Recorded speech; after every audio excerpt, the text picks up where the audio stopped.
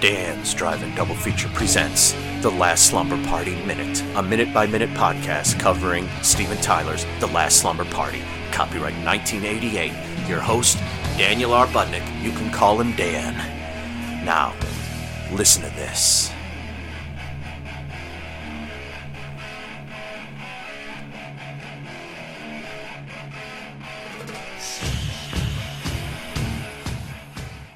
Episode 40. Minute 40. Chris is still caught in that dream of hers. She picked up the newspaper and now she's leaning out a window. Let's see how long she leans out the window and what happens next. This is Dan, by the way. How are you all? I'm ready to dive in. You know me. I'm ready to dive in. Here we go.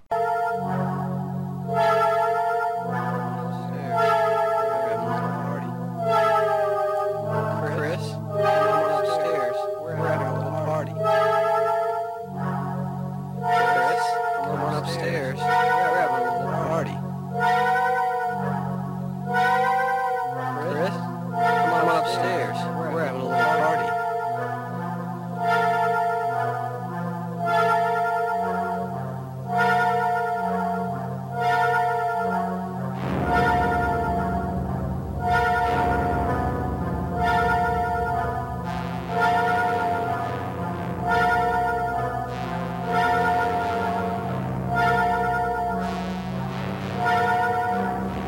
Help me, Chris.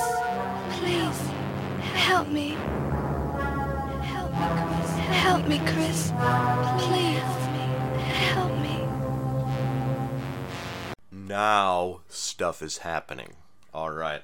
The dream has taken a turn, and we'll see what we learn from the dream. So, begins there with Chris leaning out the window.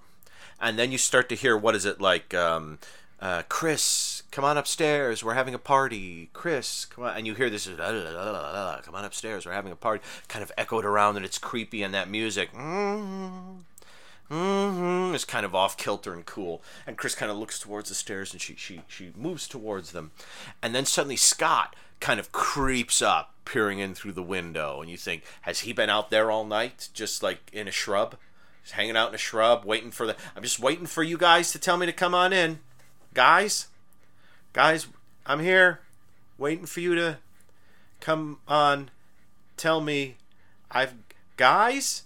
gosh, shit. Well, and although, I'll say this, you hear the voices and you hear the eerie music, and the camera, the shot hangs on Chris or Scott for some time, maybe too long. Sort of, okay, we got it. Scott's looking in the window, and he doesn't seem to be coming in the window. Why he didn't come in through the front? I mean, I guess if it's a dream, it doesn't matter. Why he didn't just come in through the front door? Who knows? But that's our Scott, I guess. He's really loyal. Oh, pardon me, my dog is pardon me, my panty dog is back in the room. I apologize. Scott, always a few minutes late to the party. Scott, I think, is the nickname they gave him. So, and Chris heads towards the stairs, and then we see Tommy's back. I mean, we see Tommy's back, the back of his shirt, and we see Tommy is apparently back, and there he is. And Chris rushes up, and although there's no sync sound in the moment, you can see Chris clearly say, Tommy, very excited, and she rushes up to him and throws her arms around him. He unfortunately has a knife, stabs her in the back, and she drops out of frame. And then it cuts to Tommy standing there, and Billy is in the hallway too. And they begin to approach each other, and they're smiling. And then we get the best stunt, not that there are a lot of stunts in the movie, the best bit in the movie, where basically Chris, is coming down the steps lightning fast, and she's got blood all over her back, and she, grabs onto the railing as she's falling, and then she kind of, it does a sharp spin, and it looks really painful. And I think, if I remember correctly, Jen Jensen said that she hurt herself a bit there. I would imagine maybe in the shoulder region, maybe something got yanked out. I have to check it again. I forgot about it until I was watching right here. But she said, yeah, there's a bit where I come down the steps really fast and I hurt myself doing it. And it looks like she hurts herself doing it. Well, she doesn't look like she's hurt. No, she's supposed to be playing I've been stabbed in the back by my boy. What about that psychology, huh, folks? I've been stabbed in the back by my boyfriend. Oh, interesting. Okay, but anyways, So she's meant to be playing, ouch, I've been stabbed in my back, but not, ouch, crap, I just pulled, my shoulder out of whack. And then it cuts to, help me, Chris, help me. And there are Tracy and Linda covered with blood, arms outstretched like they're zombies, and they don't look well at all. I imagine this, my guess would be this is the last day of shooting, because all their clothes are getting just bloodied up, all bloodied and yucked up. Unless that was something that could come out pretty easily, but it looks like stuff that would probably stick and stain. Stick and stain. Now with more Budnick. But, yeah, and that's how the minute ends, where it's sort of... It's interesting, where it's like her boyfriend, she dreams that her boyfriend stabs her in the back, and he and his best friend laugh at her, and she dreams that her two best friends are just standing there saying, help me, over and over again as they're covered with blood. Is the implication that Tommy or Billy killed them? Or is the implication, yeah, obviously, that she's afraid that Tommy's going to stab her in the back, metaphorically, but she also thinks her friends are pretty useless on their own, and they need her to help them out on many occasions. I don't know. I kind of think it's interesting here, what's happening, but yeah, I mean, it's interesting to throw a dream right into the center of the film like this. I mean, we haven't fully kind of set down who the final girl might be. I guess you might be thinking it's Chris at this minute. I would think that you're probably not thinking it's Tracy. Tracy's the one you're probably not thinking. You might not even be thinking it's Chris, because she was so ready to have a little hoo-hoo and get a little but so you might be thinking Linda's going to be the final girl. I'm not going to tell you who the final girl is, unless I just gave it away a moment ago. I've forgotten. I'm talking faster, folks. I'm going to slow down. How are you? I hope you're well.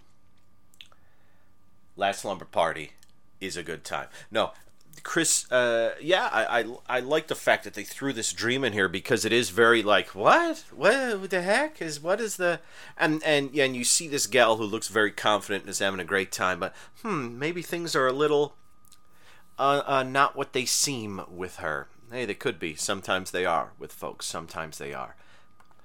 Then we have to look too at the Scott thing, because she doesn't see Scott. We see Scott, which is weird for a dream, unless, and then we don't see Billy either, I don't think. Maybe we do. Maybe she doesn't see Billy either, but I'm sorry, she doesn't see Billy either, but she might. And it's a weird, I mean, I guess you see stuff in dreams, I think, that you're not privy to. But it's funny that they have her walk away.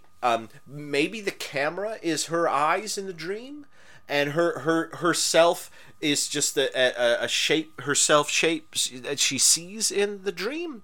I'm not sure, but yeah, if the guys are meant to be like, these guys just use her and then stab her in the back, and the gals all seem to just need something from her, to like needy. Then Scott is just some doofus who's like, I'm not even in the house. Everyone else is in the house, even the people who died. I'm not even in the house yet. So I think I don't know why she's remembering.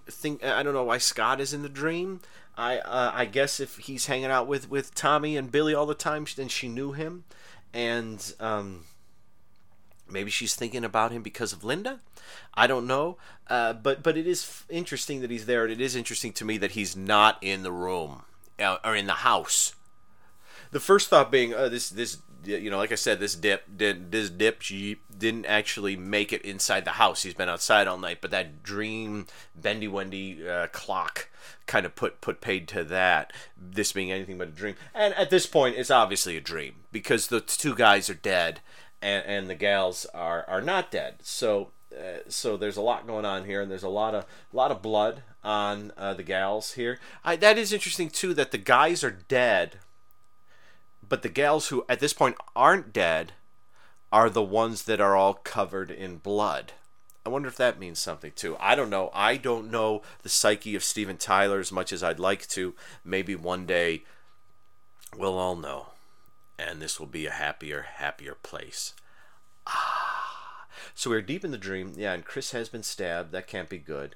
And Well, I applaud him for doing a stab like that. I thought it was just going to all be scalpel slices across the throat. The stabbing isn't the best because he kind of reaches up behind her with the knife and brings it down, and it doesn't look terribly.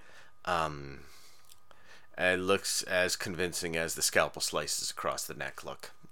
There you have it. And I dim all the lights. And I forget the two. I sink in my chair. The smoke from my cigarette climbs through the air. No, the walls of my room fade away in the blue. And I'm deep within a dream of you. I'm no Frank Sinatra, and I forgot the melody there about halfway through it. But there is a song called Deep in a Dream. I sang a bit of it last time, but we're deep in a dream here. And I say that with a wink to anyone who knows the movie. We're deep in a dream, folks. Deep in a dream. So, yeah, that is minute 40. Holy mackerel! We've only got like 31 minutes left. Oh gosh! And how many of these minutes are going to be dream? I wonder aloud. I hope you enjoyed this episode, folks. And let me have you listen to this.